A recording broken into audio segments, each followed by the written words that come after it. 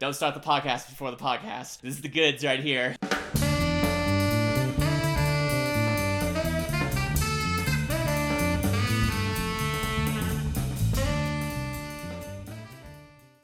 Welcome back, Jammers, to episode 6 of the FS Jam podcast. This week, we will be speaking to Brandon from Blitz.js.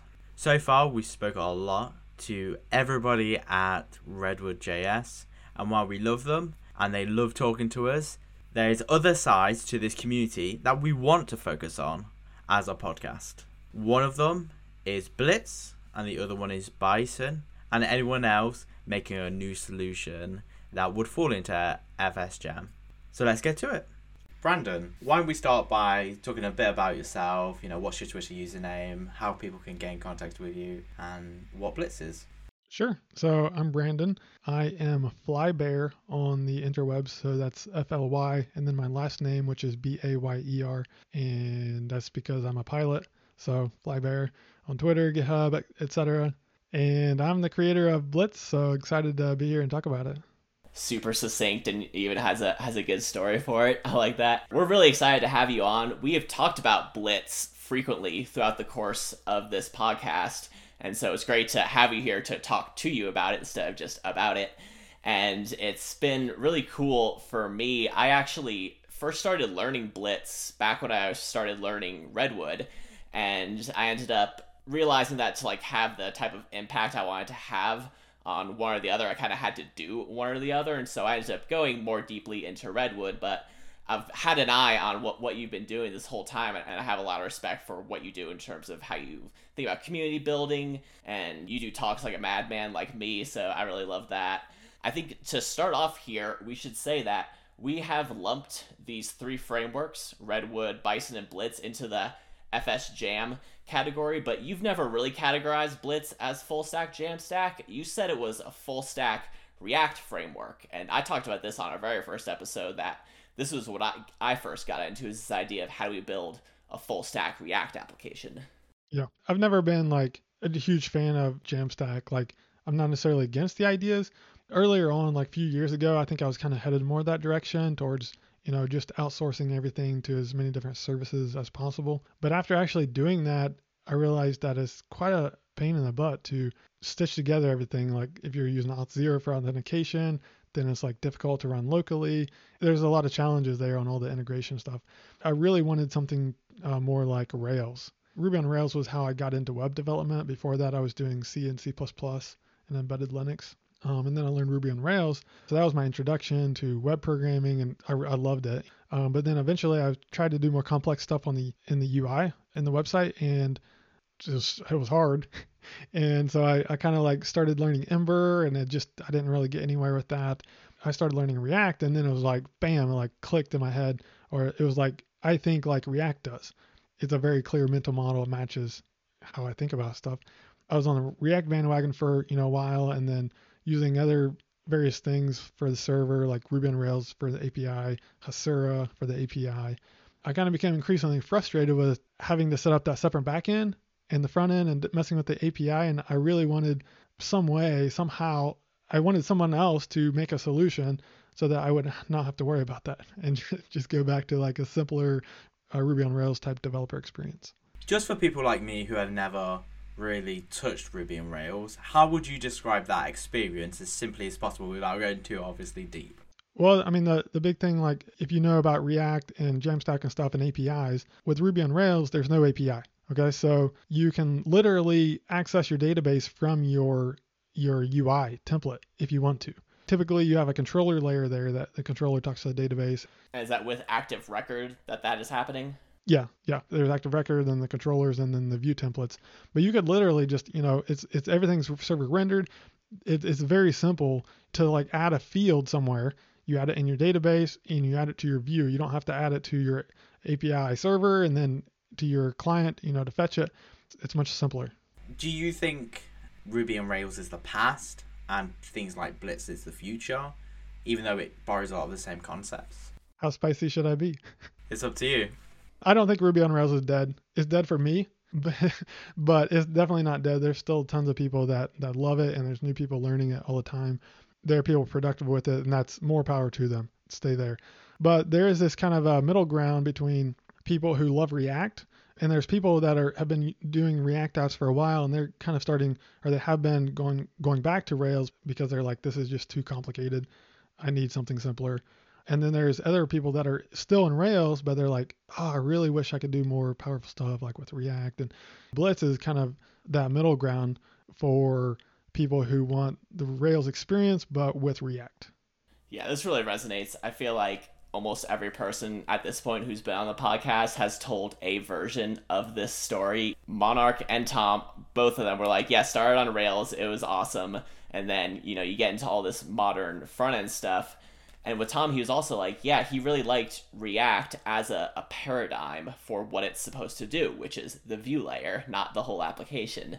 It's interesting because we're all coming out from different angles. Like, you are a bootcamp student also, I think, as like I am, and you're coming at it from, you came out of the bootcamp and have now been working for many, many years, whereas I'm someone who's kind of like still in the thick of it. I think we also saw the pain with the Jamstack, and that's why there's the full stack Jamstack, is because the stack wasn't quite working the way people really wanted it to be. And it's like full stack Jamstack is kind of the ideal of where we want Jamstack to be, because we also feel that same pain. I have a question that I don't think we've answered even with Tom or Monarch. Every time people have moved from Ruby to things like React, they say, oh, it's because we want React. But what was React replacing in, the Rails application? jQuery. So the main reason was to real give it jQuery out the window. Yeah, because with jQuery, it was imperative, so you would just be manipulating the DOM directly, and you end up with all this spaghetti code. React, because of the one-way data flow, fixes that. And that's what made it such. That's why you would see those like your view is a function of state. Yeah, so that was kind of the idea. Okay, yeah. So I have a problem that a user interface with my user interfaces, I want to upgrade my user interfaces. Now I go down React, and then it starts getting very messy very fast. So why can't you just use React as the front end to a Rails app? Like, what's the challenge there? You can, but you have to build the API, like either REST API or GraphQL API, and you can do that, but it's just work that I don't want to do. And then the other thing that was also a big thing for me is TypeScript and fully typed language. With Ruby, there's no types, and there's just magic galore, and you never know what's going to happen. And if it's going to work, you have to run every single thing to make a change, run it, see if does it work. There's no static type checking to give you guidance as you're coding. And after using TypeScript, going back to Ruby, it's like it feels like you're totally lost in the middle of nowhere. The more time I spend with TypeScript, yeah, the harder and harder it becomes to go back to writing JavaScript. I built a quick project to test something in Redwood the other day. And I've built my Redwood project with TypeScript, but I was literally just doing it with JavaScript, and I was like, I can't click the files. Just let me click the files to go through them, and let me click to see the declarations and the types and that. And it's just, you just get so lost so easy without it.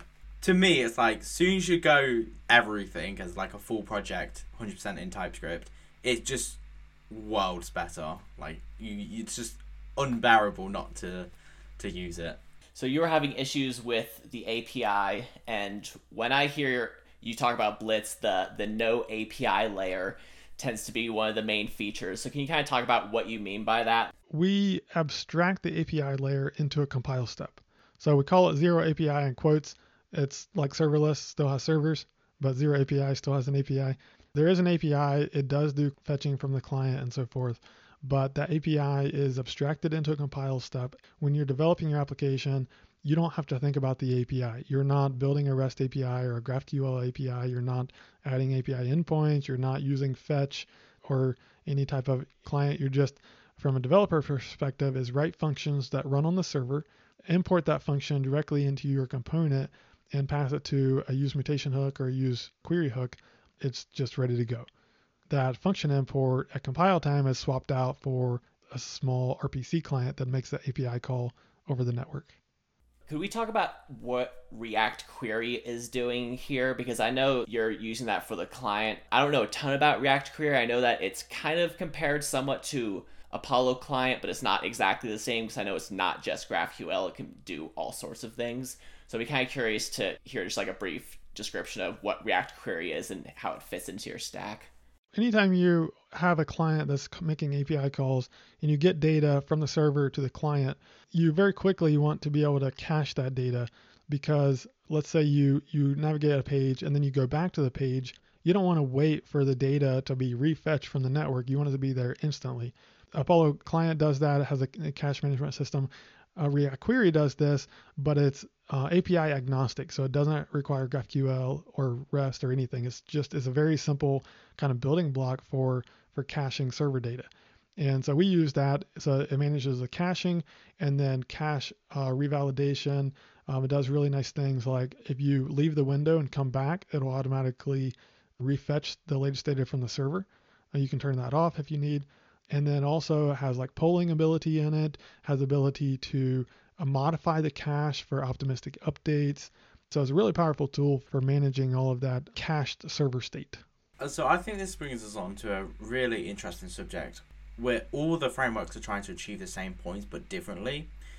With Redwood, a lot of people get confused because they don't understand the blocks that it's built on top of, like Apollo connecting the API to the front end. But would you say Blitz is more standalone, where you don't need to worry about React Query or, how these things connect because the framework is abstracting it? Yeah, I think the answer is yes. We get very little questions about React Query or like how's that working. The Blitz magic is very minimal, which is one thing I really like about it. I think Rails does too much magic, but with Blitz, this API layer, it's auto-generated. It sounds like it's like magical, it's hard to understand, but really you can think about it as just calling a function over the network. That's all it's doing. And so we abstract just that pipe over the network, if you will. There's no other magic there, really. And so if you return something on the server, that exact same thing comes out on the client. And then vice versa. If you call a function on the client, that exact whatever's in there goes on the file on the server. And so we handle the serialization and everything, so everything is perfectly passed through.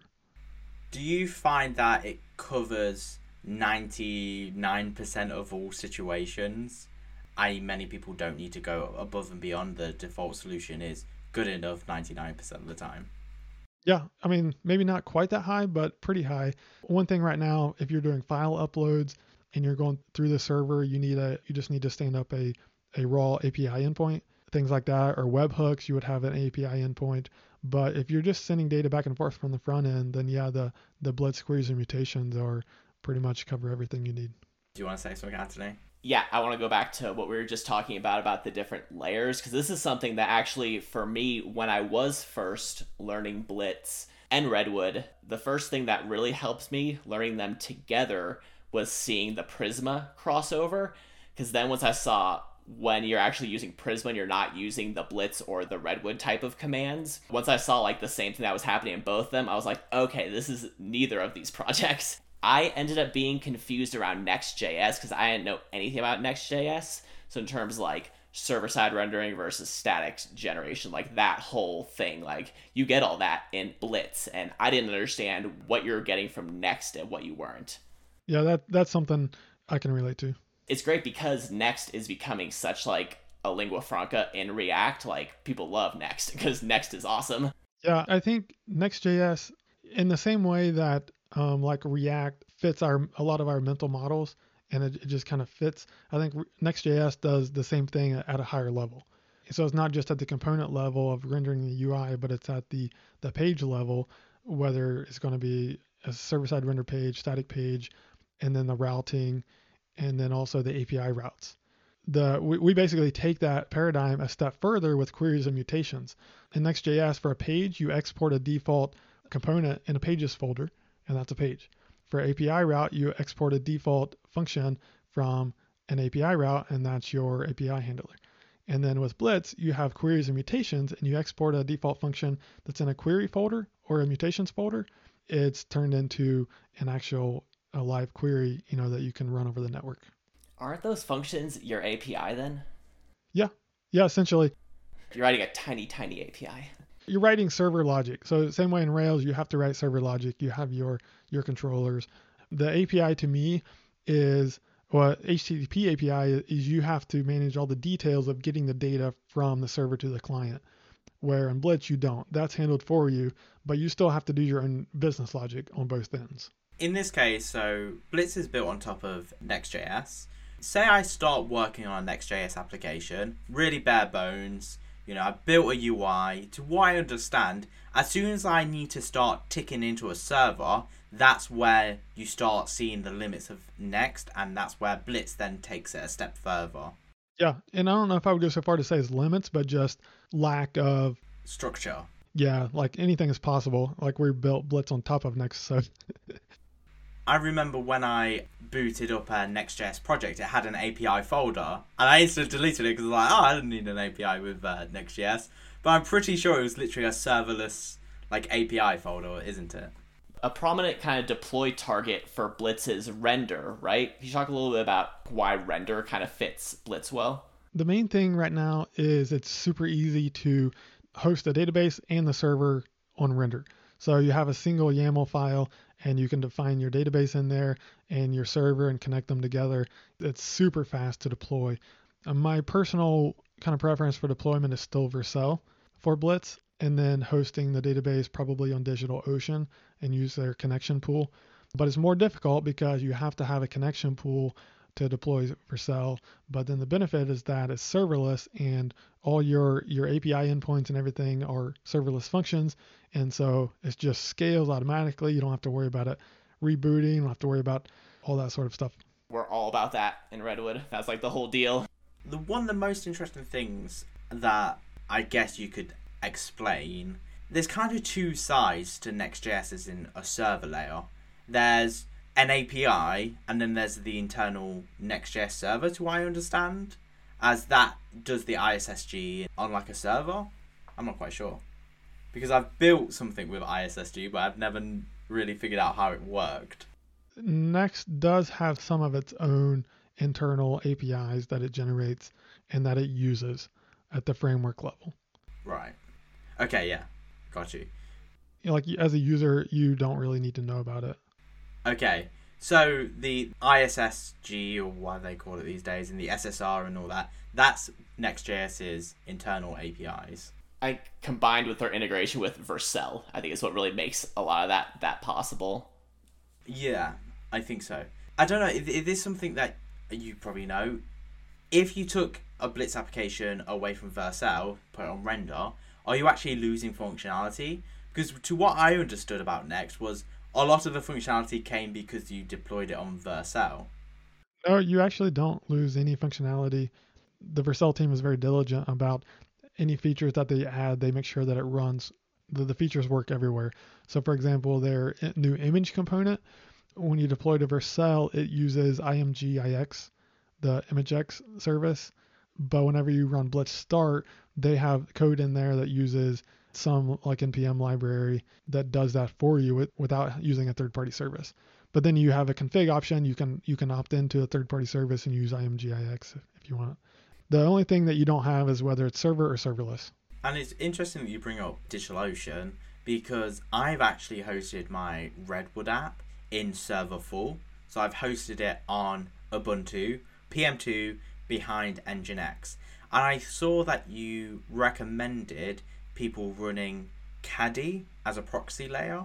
Any reasons why? The Caddy thing was only for running the Prisma Studio in production. So Prisma Studio gives you this nice UI, and in development, you just run Prisma Studio and you can access your database. But I wanted this same functionality in production. So for a client of mine, I deployed Prisma Studio to render behind a Caddy reverse proxy that adds HTTP basic authentication, because Prisma Studio doesn't have any authentication. So now I have Prisma Studio running at a URL that my client, they can log in and access their raw data. I just want to say that's a really good idea. I want to do it myself, because every time I have a business co-founder and he's like, oh, this data needs tweaking. I'm like, oh, I need to run this command, boot it up, blah, blah, blah, tweak it. And then I'm just like, I just want to host it somewhere, and you'd be like, here, just tweak it yourself. There's a link on the Blitz wiki on how to do that. That's really cool. You guys have a wiki, by the way. It's on GitHub. I don't see that very often. You have like usually the awesome, like an awesome Blitz repo, but you guys want the wiki route. I think that's We have an awesome Blitz repo too. nice. You got both, yeah. So what's the difference between hosting Blitz on server full or serverless to you? How much DevOps do you want to do? When you're deploying your own server, you have to make sure it's up, that it's actually running. You have to make sure that it has enough memory, that, all these sort of things. Where serverless, you can pretty much deploy and forget it. Do you find that serverless is not quite ready for production in your eyes? As like feature full, sometimes a bit slow, not quite as good as running an actual server yet? Serverless is definitely ready for production. What is difficult currently is integrations and setting up things. For example, setting up the database. You have to go to a whole different service to set up a database. You have to add a connection pool. And there's a bunch of steps and a bunch of things that can go wrong. But once you get it set up and working, then it's pretty good. I would love to have Vercel, they call themselves this deployment platform or serverless for front-end teams, something like that. We need a thing like Vercel, but for full stack apps that help you do the database side, serverless queuing, background processing, all of that. I think DigitalOcean is actually working on it. I don't know if it's serverless, but they have got this Git way of uploading your code and it just... Yeah, so that's similar to Render, but what I want is serverless. So that, doing server is fairly easy with Render, with Heroku, and now DigitalOcean, but we need that really easy experience with serverless. You would need Netlify to buy FaunaDB. It wouldn't have to be that far. It can just be at the integration level, but the platform just makes it really easy. I joke because I mess around a lot with FaunaDB and these kinds of frameworks, and I agree with you. Getting the serverless dream is like, it's so enticing, but it's like you start trying to like bash these pieces together and you're like, oh my God. So let's go on to authentication. My first question, and it's probably really stupid to ask, if there's no API, how is it secure? How is it not going to be hacked if I don't control that? Well, there is an API. It's just you don't have to build it yourself. Whether you have an API or not, you still have to do authentication to make sure that the bad guys don't get your data. Yeah, and so authentication is done through third-party clients. What are your current client list? That's actually not correct. So by default, authentication is self-hosted. Self-hosted, okay. You provide a bunch of different versions. So you have authn and authz set up by default with sign-in, login, and logout. And then you can also do session management, and then you can also bring in stuff like Passport. So you're providing like a ton of different functionality in terms of like different ways to do authentication. Yeah, so let me try to break it down here real simple. So session management is how you track that the same person is making multiple requests to your database. And then how you authenticate them is a different thing. It's how do you verify that they are who they are, not just that they're the same person from request to request. So we have session management built into Blitz, and you can use that built-in session management with username and password, which we have by default. You can also use it with third-party login, like with Twitter or GitHub or social login. And we have a Passport.js adapter that makes it really easy to plug in any Passport strategy into our session management system and use that third party for authentication, but then you still use the internal session management, which is really great for the full stack nature. It's all nicely integrated. And then we'll probably add other adapters in the future. Yeah, I saw this thing called Super Tokens. I'd never heard of this before. This is like an open source JWT thing. Super Tokens is a company, I think it's one of the most secure authentication systems on the planet right now, probably, or at least widely available. The CTO of Super Tokens is Rishab Potter, and he is the brains behind our session management. So the Blitz session management is based off of Super Tokens. It doesn't use Super Tokens directly, but it takes their lessons and learnings and how they do that, and we bring that into Blitz. Right now, we only have opaque tokens that are stored into the database. So this is similar to how Ruby on Rails does authentication. You take a token, you stick it in the database. When a new request comes in, you look it up in the database to see if it's there and valid, and then if so, you're good to go. We're also going to add a more advanced session management that uses JWTs that will have short-lived access tokens plus long-lived refresh tokens for maximum security and performance. That's amazing to hear, because I find security is one of these things that a lot of people, they're doing things by themselves. They're very generalist. Security is one of them things where you're like, am I going to get hacked? So it's the more trust you can put in the framework, as the framework is, doing these things for you, the easier time you can spend on doing other things. The reason I say that is, for example, the way Redwood has gone, Redwood is putting that auth trust into other companies like Auth0, Magic, Supabase, but it seems you've gone the other way where you're saying trust the framework's being the key factor into this security. What do you think the benefits are? One of them that I can see straight off the top of my head is monetary. You're not paying the third-party company to obviously keep your users' data. Yeah, for sure. The other huge benefit is ability to run it locally, and everything like works. You don't have to have internet access to test it locally. You don't have to set up webhooks and ngrok and stuff like that. The other thing is that since we have our own full stack authentication system, everything works together really nice. Because whenever you're doing server-side rendering and APIs, there's a lot of different places that you need like cookies, and we can make that a better experience when it's all integrated. Yeah, because you're already buying into the whole integrated monolith idea, so it wouldn't make sense to just say, oh, this one thing we should actually pull out. It's if you can get it all baked in, then that's what's going to ensure it's going to be done correctly. Yep. So did you already kind of have like the idea of what you wanted beforehand, or did you look at a bunch of different solutions, then kind of suss them out, or is this something that like you just kind of knew because you've done a lot of this in the past? For auth? Yeah. Well, so after I started Blitz, I was like looking around. There's like Passport, but it's kind of old, and I was like, I'm not sure about this. And somehow I think a friend told me about Super Tokens, and I looked it up, and I was like, well, this looks really nice. Like it looked, really secure and so forth. And so I reached out to them, and they're like, well, yeah, we'll help you. I'm very thankful to them. That's cool. Yeah, because I remember when you were building it, it seemed like a massive task. Yeah, it took a while. I've never actually looked up Super Tokens before, but they literally say we're the alternative to Auth0 and obviously AWS Cognito. For that thing everyone likes. So let's get into some of the Blitz community. You've really put a lot of emphasis on community building in Blitz and putting community first. Basically, what I did was I built the community before the framework. Because when I tweeted out about the initial tweet back in February that said, hey, I'm building this Ruby on Rails equivalent for React apps, I didn't even have a GitHub repo or anything. I just had a couple hundred lines of prototype code on my computer. But the tweet basically went viral in the tech world. So a lot of people got really excited. And one of my things was in that announcement was I need people to help me. And so just let me know if you're interested. And I got somewhere between 40 and 60 people responded interested in helping. And then I've had a decent chunk of those stuck around since the very beginning. Communities, has always been first from the very beginning. Was the name Blitz a community decision, or was that your own? No, I named it myself before I announced it, and I'm not quite sure. I can't really remember how I exactly got it, but I think everybody likes it pretty well. And a funny question was, what was that prototype called, if you can remember? It was called Blitz. It was called Blitz? Okay, so I started the prototype 1 week before I announced it.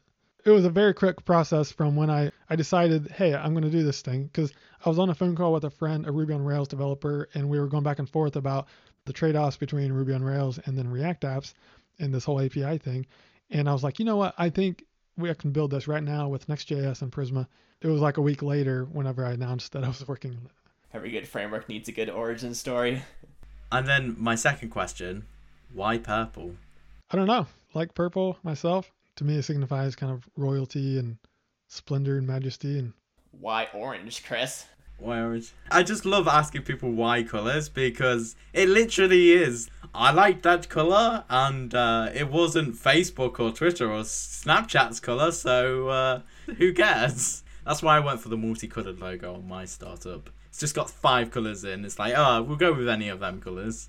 You had put out this Blitz job board. This is something that I haven't really seen a lot of other meta frameworks kind of this size, like really pushing for getting out and getting jobs in this type of stuff. So I think this is really great, and I'm kind of curious how you're thinking about this. Sure. It's been a few months ago now. I found a couple Blitz job postings like in the wild on Upwork or something, and my mind was blown. It's like, what? There's already people hiring Blitz developers? Like that's like a signal that like we've made some level of success. And then someone in the community was just like, hey, I'll build a job board, and so they build a job board, and so there we go. And then we also have a jobs channel in Slack. We're seeing just every so often we have a new Blitz job come up. It's pretty cool. And so what are the jobs for? Like what types of projects, what types of companies? Well, they're mostly building brand new apps from scratch using Blitz. So dashboard stuff. Yeah, I think so. Talking about jobs and that, when someone comes to Blitz, do you think they tend to be beginners in React and these kind of things, or more intermediate or more advanced? And what kind of jobs are looking for which range of developers as well? I think it's a pretty wide mix of people who come to Blitz. There are definitely people who it's their first time using React is with Blitz, which is cool. And then there's also people that are very experienced, and there's people coming from Ruby on Rails, people coming from Laravel. So it's a pretty wide mix. And the jobs specifically, I don't recall exactly what they was looking for. It was probably more mid-range, but I don't recall. I think it's amazing the people that their first time using things like React is with Blitz, that first time that they're then going to go, how's it like without Blitz? They're going to go, oh my gosh, I'm going back to Blitz. I'm using this forever. Yeah, my dream is that Blitz makes it easy for people to come in and learn full stack development, being able to build an entire thing and deploy their entire app from scratch, which is what got me excited back with Ruby on Rails in the beginning. Yeah, perfectly describes what got me into this as well. One of the big things that I wonder with Blitz, obviously Redwood makes it quite publicly that they have a GraphQL API and that you can use it for other clients. Does Blitz have any plans to go into other clients like React Native, and how will that be handled if you already have a thought? Definitely. The first step that we will do after 1.0 is generate client libraries. Oh, let me back up. So the auto-generated API today, you can use it directly from a mobile app. You just kind of have to add in your own API endpoints and stuff, and so it might be a little tricky to keep it in sync if you're making changes. But we can add a command that will generate a client library in any language that will make it easy to just call those API endpoints from another app. That's one step. Okay. In terms of a client, you mean a client like Prisma 2, so a callable library. Yeah, maybe like Firebase has a client library, that you can run on the client. Similar. Just to give it perspective, because I know it's such a hot topic of why should you pick like Redwood over Blitz? And people go, well, I could need to add an app one day. You are thinking about that, and this is something you will go down. And with something like Redwood, you go, well, you'd use Apollo Client to communicate. With Blitz, you're going to handle the communication between both the clients. Yeah, so the first step is just generating a client that you can, use, and we can do that in multiple languages. And then we can go a step farther with any JavaScript-based apps like React Native. We can, I'm pretty sure, I haven't prototyped it yet, but I'm pretty confident I can make it happen, to have the same zero API experience with React Native apps. So you have your Blitz app in the same repo, you have your React Native app, and then if you want to call a function like a query, you simply import that query into your React Native code, and then we have some way to compile time to swap that React Native code out with an API call. So this is a step beyond the manual client library that is like this separate thing you kind of have to think about and use. This really unifies it into one massive monolith where you don't have to think about any APIs anywhere, and you just import server code anywhere you want, and it just works. That's kind of blown my mind. If that can, I've worked on both React Native apps and React apps, and if that can be done, I'd be like, mind blown. I'm pretty sure, I'm confident it can be. Obviously, you've not tried it yet, but do you think you will be going with Expo as a base or a custom React Native base? That's a good question. Ideally, it would work with both. Yeah. If you don't know what Expo is, it is a client that sits on top of the React Native code.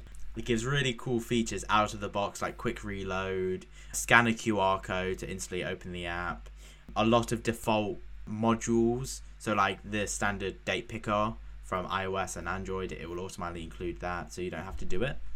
But obviously, React Native is forever changing and changing a lot faster than React. So all the answers are still not there for everybody of how we're going to include it into FS Jam. And I think it's going to be really, really cool when we start seeing multi-client support, because that's when people will look at it again, I believe, as like, oh, it's no good if it can just do my website. Well, no, actually, it can do your website, your app, and anything else you're going to include. Yep. Curious what we're talking about here. Does this relate to the isomorphic domain layer, or is that a different idea? That's a different idea. Okay, cool. That's a very long post by Rudy Yardley, who's another member of the team. It's epic. Like, definitely put a lot of work into it, and it's a really fascinating idea. So that's a different. Would that be a different way of solving a similar issue, or is this like totally has nothing to do with this at all? The idea with that is ability to have offline apps.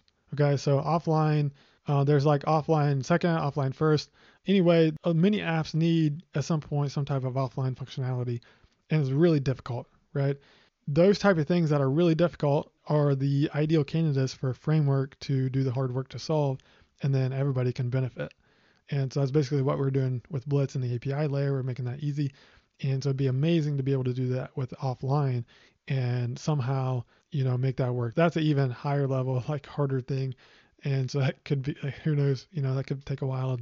But yeah, that's an interesting post about some ideas on how that could happen. Do you remember when Create a React App had a service worker by default, and if you did something wrong, it would brick your client? Yep. Yeah, I remember that too. Yeah, I do remember that. Good times. Talk to us about some of your key members and what they're building with Blitz. I know Simon. So Simon Knott is a level 2 maintainer, and he built our custom serialization library called SuperJSON that we use so that dates are automatically serialized and deserialized and everything else in JavaScript. And then he's building a startup called Quirl that is background processing, async processing and queues for Next.js and for Blitz. So how it works is his service manages the queues and things, and then it calls back to your app to actually handle the processing. You can define your handlers, your queue handlers in your code, and then you import those handlers basically into anywhere else in your app, and you can add to that queue. So it's pretty slick. And have you found that as Simon was building Quirl, that a lot of feedback has came back on how to make Blitz better? No, not much. Well, a little bit, but not too much. His core app, I'm not sure if it's Blitz because it's like entirely back end. Repeater.dev is like the version of this in Redwood, and it's also like built with Redwood, but like it's a Rails app. Yeah, but Quirl is adding support for Redwood, so it's going to be interesting to see both of them just fight it out in the background. One question with Repeater. Does Repeater handle the processing, or does it call back to your app? I think it just calls back to your app, and then your app will reprocess whatever you need to process. I'm actually, back in September, I converted one of my client apps from Rails to Blitz. It was kind of a Frankenstein app. It had Rails and Hasura and Next.js all together. So now it's mostly Blitz. There's still, Ruby on Rails is still running the migrations. Just a few things I need to switch off of there to be fully Blitz. But in that process, I definitely was like, oh, this needs fixed, this needs fixed, this needs improved. That definitely helped some things. Because it's that thing, as we brought up quickly with Repeater, is, it's one thing to build the framework, but then it's a totally different thing to use it and actually build something with it. And you are a consultant, so people can pay you for advice and some code. And when you get new clients, do you try to say you should use Blitz, or are they coming to you and say, I want to use Blitz, here's some money? Both. I did start on a brand new Blitz project back in September 2, and then it kind of got stalled out. And then there was some other clients I talked to that, yeah, they were fine for me to use Blitz. And that one didn't pan out either, but I'm still busy on this other app. So that's awesome. Very cool. So kind of closing out here, why don't you just tell us a little bit about what you're really excited for in terms of like the future of Blitz? What's coming up? The near term is I'm excited to get an official beta announcement out very soon, hopefully within a couple weeks. And then working towards 1.0, which is mainly fixing up all the bugs and kind of UX improvements and things, edge cases. So wrap that up in probably February, around there, maybe, hopefully have a 1.0 launch. So that'll be real exciting. Then I can focus more on these future things like the mobile app, React Native integration, and so forth. We've not brought it up, but I know you're keeping a real tight release strategy with, is it LTS support as well? Right now we aren't. You're not. But once we get to 1.0, I'm planning to institute some type of release schedule like Ember. It's a very predictable release cycle. How Ember does it, every new stable release is in beta for 6 weeks. And so it gives it a certain amount of time to work out any issues before it goes stable. Then there's also a long-term release that's released every 6 months, a new one. To focus on stability and you know that like there's all these standard processes to make sure that there's minimal bugs at each stage. And the other thing that I think I remember you speaking about in your Prisma 2 day talk that we'll obviously link in the description was that you're trying to keep breaking changes to a minimum. How Ember does breaking changes is they deprecate changes in a minor release, and then in a major release they'll remove the deprecations. It's always like very clear exactly, like there's strict SymVer, etc. To our end users, if you update your Blitz app, it's not going to be, right, that no longer works. It's going to be, that's no longer going to work in the next version. Yeah. And Next.js like basically never has any breaking changes. We'll probably won't go that far. We probably will have some breaking changes, or potentially. Sometimes the best improvements require that. Yeah, we've had a couple of breaking changes for things like we used to have our forms in the web folder and then we abstracted it out. So that kind of broke some stuff. As long as you can clearly communicate it and just give the steps of what it's going to take to fix, then especially where most of these apps are at this stage, like it shouldn't be that hard to fix. You just got to give guidance. Yep. Awesome. It's been a really good episode. I'm sure we would love to have you back on it again. But you're going to be back on soon for our Christmas special. Our Christmas special that's going to have David Price from Redwood, Brandon Byers from obviously Blitz, and Chris Ball from Bison. If you have any questions, tweet them at us and I'm sure we'll get around to them. What do you think about that, Brandon? That sounds awesome. It'll be fun. It's going to be really fun. And I'll try to talk the least. Yeah, thanks a lot for being here, Brandon. Like I said at the beginning, like I got a ton of respect for your work, and I'm really excited to see, where Blitz is going in the future. Cool. Thanks for having me. Thank you to Brandon for being on this episode. We really appreciate it. We have some good news. We're now experimenting with 2 other channels. We're experimenting with clips on Twitter, so short clips. So if your backlog of podcasts is getting big, well, we're going to try and keep you up to date on Twitter and Facebook and Instagram with the quick best bits of every episode. And the other channel is now YouTube. We are now releasing the podcast on YouTube. It's not video form, it's just audio. So people who are at desktops or got YouTube Premium will be able to give it a listen. So we're really trying to make it accessible to wherever you are. If you have any comments or tips, please get in touch with us.